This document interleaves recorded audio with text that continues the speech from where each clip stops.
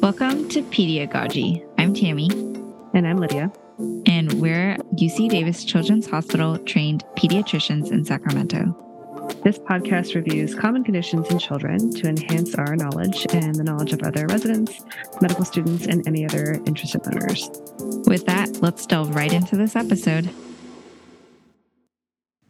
All right. Hey, everyone. Today, we're joined by our second-year UC Davis residents, Katrina and Victoria, who are going to help us go over today's episode.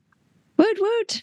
We are so excited to have them join us. Last time I saw them, they were wee little first years, so I'm super excited to have them share all the knowledge they've learned since then. Hi, everyone. I'm Katrina. I'm a second-year peds resident here at UC Davis, and I'm interested in hospital or emergency medicine when I grow up. And I'm Victoria. I'm also a second-year resident at Davis, and I'm leaning towards the PICU after I finish residency. We're both interested in some sort of inpatient medicine, so we're here to talk about the management of septic shock. No matter where in the hospital we wind up, it's going to be an important topic to be familiar with. So that being said, Victoria, you want to start us off with a case? Sure. So let's say you're in the emergency department. A fully immunized 5-year-old male with no past medical history comes in with a fever and cough for 3 days. He has had poor oral intake and recently started kindergarten. His vitals are notable for a fever, a blood pressure of 74/40, and tachycardia. On physical exam, he's pale and ill-appearing. His capillary refill is brisk with 4+ radial pulses.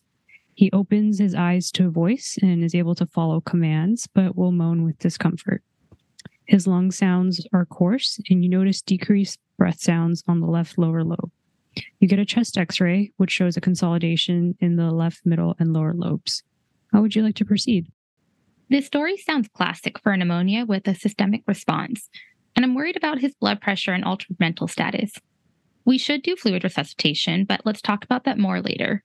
In the meantime, let's start by getting our typical infectious workup labs. So this typically means a complete blood count, comprehensive metabolic panel, procalcitonin, C-reactive protein, sed rate, a urinalysis and culture, blood gas, lactate, and blood cultures. We could also consider sending coagulation studies like INR and D-dimer to evaluate for DIC, but let's see what the first ones look like. Okay, so labs come back and are significant for a leukocytosis with neutrophil predominance and a low bicarbonate. His inflammatory markers are elevated with high CRP, procalcitonin, and a high lactate. His venous blood gas is consistent with the metabolic acidosis. What do you think is going on? Wow, this kid sounds sick. His picture sounds like sepsis secondary to pneumonia. The first thing that stands out are the vital signs. From his fever and tachypnea alone, he meets SIRS criteria. And since we have a known infection, which in this case is the consolidation on chest x-ray, he qualifies as having a source, which means he has sepsis. Also, his labs are notable for lactic acidosis and leukocytosis. I've always been so confused with SIRS and sepsis and septic shock. Can we talk a little bit about the differences? Same. It's easy to get turned around, so let's talk about it. The constellation of symptoms that hint us towards shock is known as SIRS, Systemic Inflammatory Response Syndrome. The root problem stems from the fact that the metabolic demands of the body exceed the supply of oxygen, leading from a shift from aerobic to anaerobic metabolism. This causes an increase in lactate production, and metabolic acidosis can develop. You said his picture looks like SIRS, but can we review what SIRS actually means? Absolutely. So like we said, SIRS stands for Systemic Inflammatory Response Syndrome, and it comprises 2 or more of the following findings: a leukocytosis, which our patient has, or leukopenia or a bandemia greater than 10%, fever, so a temp greater than 38 degrees Celsius, or hypothermia, which would be less than 36 degrees Celsius, and tachypnea or heart rate abnormalities greater than the 90th or less than the 10th percentiles for age. Okay, so it sounds like there's some overlap between SIRS and septic shock. How would we be able to differentiate it? Great question.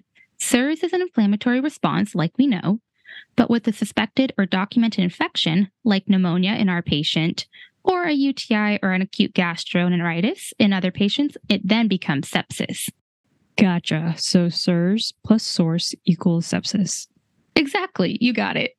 But then we have to figure out how to deal with sepsis now. Tammy, want to elaborate more on what severe sepsis is? Yes, I thought you'd never ask. So, severe sepsis occurs when sepsis causes organ dysfunction like elevated liver enzymes, acute kidney injury, or altered mental status. In children, this can be pretty nonspecific, things like lethargy, fussiness, decreased responsiveness, oliguria, or inability to be consoled. Cardiac dysfunction is most evident in the physical exam with poor perfusion or abnormal pulses. Like in our case, the kid had bounding pulses that were 4+. And then you want to think about septic shock when you have hypotension refractory to fluid boluses. Wow, that's a great segue into our next question. How do you manage septic shock when you see it? So shock is a medical emergency. So first and foremost, you want to continually reassess your patient to make sure you're managing this correctly. We have to reassess and gauge the clinical status of our patients with each intervention. As in all emergency management, you want to start with your ABCs. So that's making sure you have a reliable airway, breathing, and circulation. This usually means establishing continuous monitoring and IV or IO access if you can't get the IV in. How do you go about starting a fluid resuscitation? Great question. So typically we start with 10 to 20 mils per kilo for a fluid bolus, and you want to choose a balanced fluid. So that means something like lactated ringers or LR, as we usually call it, or plasma light if you have the nice fancy stuff. Typically we max out at 1 liter total per bolus, and you give that over 10 to 15 minutes. So you're giving it fast. You can repeat this 3 times if the patient is persistently hypotensive despite your other boluses, but you got to be careful with giving any more than 3 because you don't want to wind up with fluid overload. But if they're hypotensive, wouldn't we want to keep pushing fluids? Yeah, you might think that like more fluids, your blood pressure gets higher, but really giving a fluid bolus isn't as benign as you might think. Pediatric patients in particular are at high risk for fluid overload. So really listening and looking for signs of fluid overload is crucial to avoid heart failure or respiratory failure from pulmonary edema or effusions. And these can further complicate your really sick kid's course. Okay, true. That makes sense. And since we're managing septic shock, that means we have an infection source. So we'd want to start antibiotics, right? Yep, that's right. So the newest recommendations are to start broad spectrum antibiotics, usually ceftriaxone plus or minus vancomycin if you're worried about MRSA, within 1 hour if shock is present. But if shock is not present, you could wait to give them within 3 hours while the rest of your evaluation is underway. And for our UC Davis listeners, this is a great time to plug in our EMR PEDS Severe Sepsis order set. It's really easy to use. It lets you order antibiotics based on age, risk factors, and location of infection. So it's very useful. But if you're not at our institution, have no fear. A lot of hospitals will have similar order sets. And if not, you can talk to your friendly neighborhood EMR to make one. We love a good order set, but since we're not able to look at the EMR right now, can we talk more about the antibiotics that we can choose? For newborns up to 28 days of life, we start with ampicillin and gentamicin. And in regions with a high prevalence of hospital-acquired MRSA, we also add on vancomycin.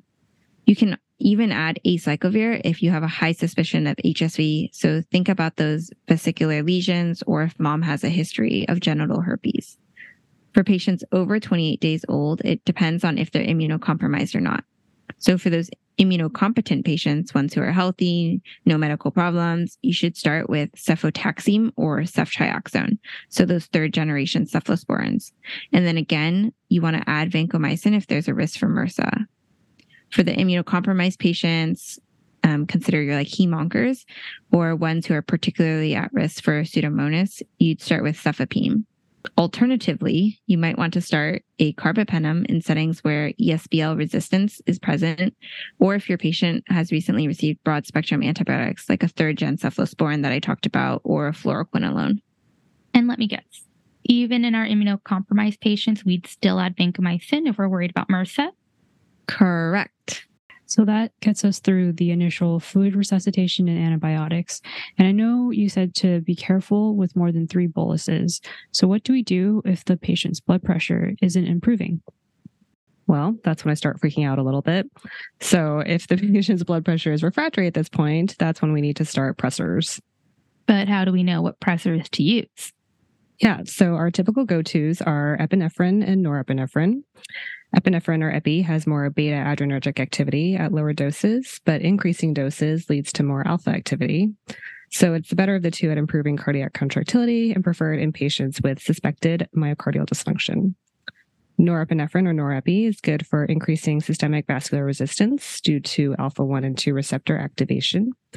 Alpha-1 adrenergic activity leads to increased systemic vascular resistance through vasoconstriction, and alpha-2 adrenergic activity inhibits sympathetic activity and can cause hypotension. So, for example, clonidine is an alpha-2 adrenergic agonist. We typically start both epi and norepi drips at 0.05 mg per kg per hour and then titrate up from there based on response. Dopamine has also historically been a popular vasoactive in settings of septic shock, but recent literature has shown that epi and norepi have better results. Milrinone and dobutamine can also be used in high systemic vascular resistance situations and poor cardiac output scenarios due to properties of increased inotropy and decrease in systemic vascular resistance. What if this child has had a past medical history of congenital heart disease? As with anyone with a history of cardiac dysfunction, we'd want to fluid restrict or give smaller boluses. Usually you start with 10 mils per kilo. And then as always, you want to continually reassess their response. I know reassessment is really important, especially in kids in the PICU, but in this case, what should we be looking for? Yeah, so I usually do serial examinations and I look for things like hepatomegaly. I'll also look for things like increased central venous pressure or cardiomegaly in chest x-ray, as well as new crackles on lung exam. So really pretty much anything that indicates fluid overload. You could also consider obtaining things like BNP or brain natriuretic peptide, EKG, and an echocardiogram for heart dysfunction. Okay, so we've tried giving fluids and broadening our antibiotics, and we're still not making much progress, and I'm really worried about this kid. We're holding the course for now, but what should I think about if he doesn't start to look better soon? You should always be looking for any potential reversible causes, such as a pneumothorax, cardiac tamponade, or hemorrhage. This may mean getting bedside imaging like x-rays or ultrasounds. And for patients who are already on steroids, you want to make sure you're treating any underlying insufficiency. If you're maxed out on vasoactives, the kiddo isn't responding, or you're worried about the patient overall, you need to start thinking about intubation or ECMO. So really, you want to have that PICU fellow on board early to put your head together with them and coordinate the care for this patient. Honestly, though, if you're starting drips, they're probably heading up to the PICU anyways, so you're going to have a huge team with you. Wow, that was a lot. It makes a lot of sense now. But where can I go to refresh this? It is a lot. And since you're thinking about PICU, Victoria, you're going to be reviewing this frequently and knowing it from the back of your head. So I would say the Surviving Sepsis Guidelines are a go-to reference that you can see for managing septic shock and are a great resource on this topic. I don't know about you guys, but sepsis and septic shock are making a lot more sense now.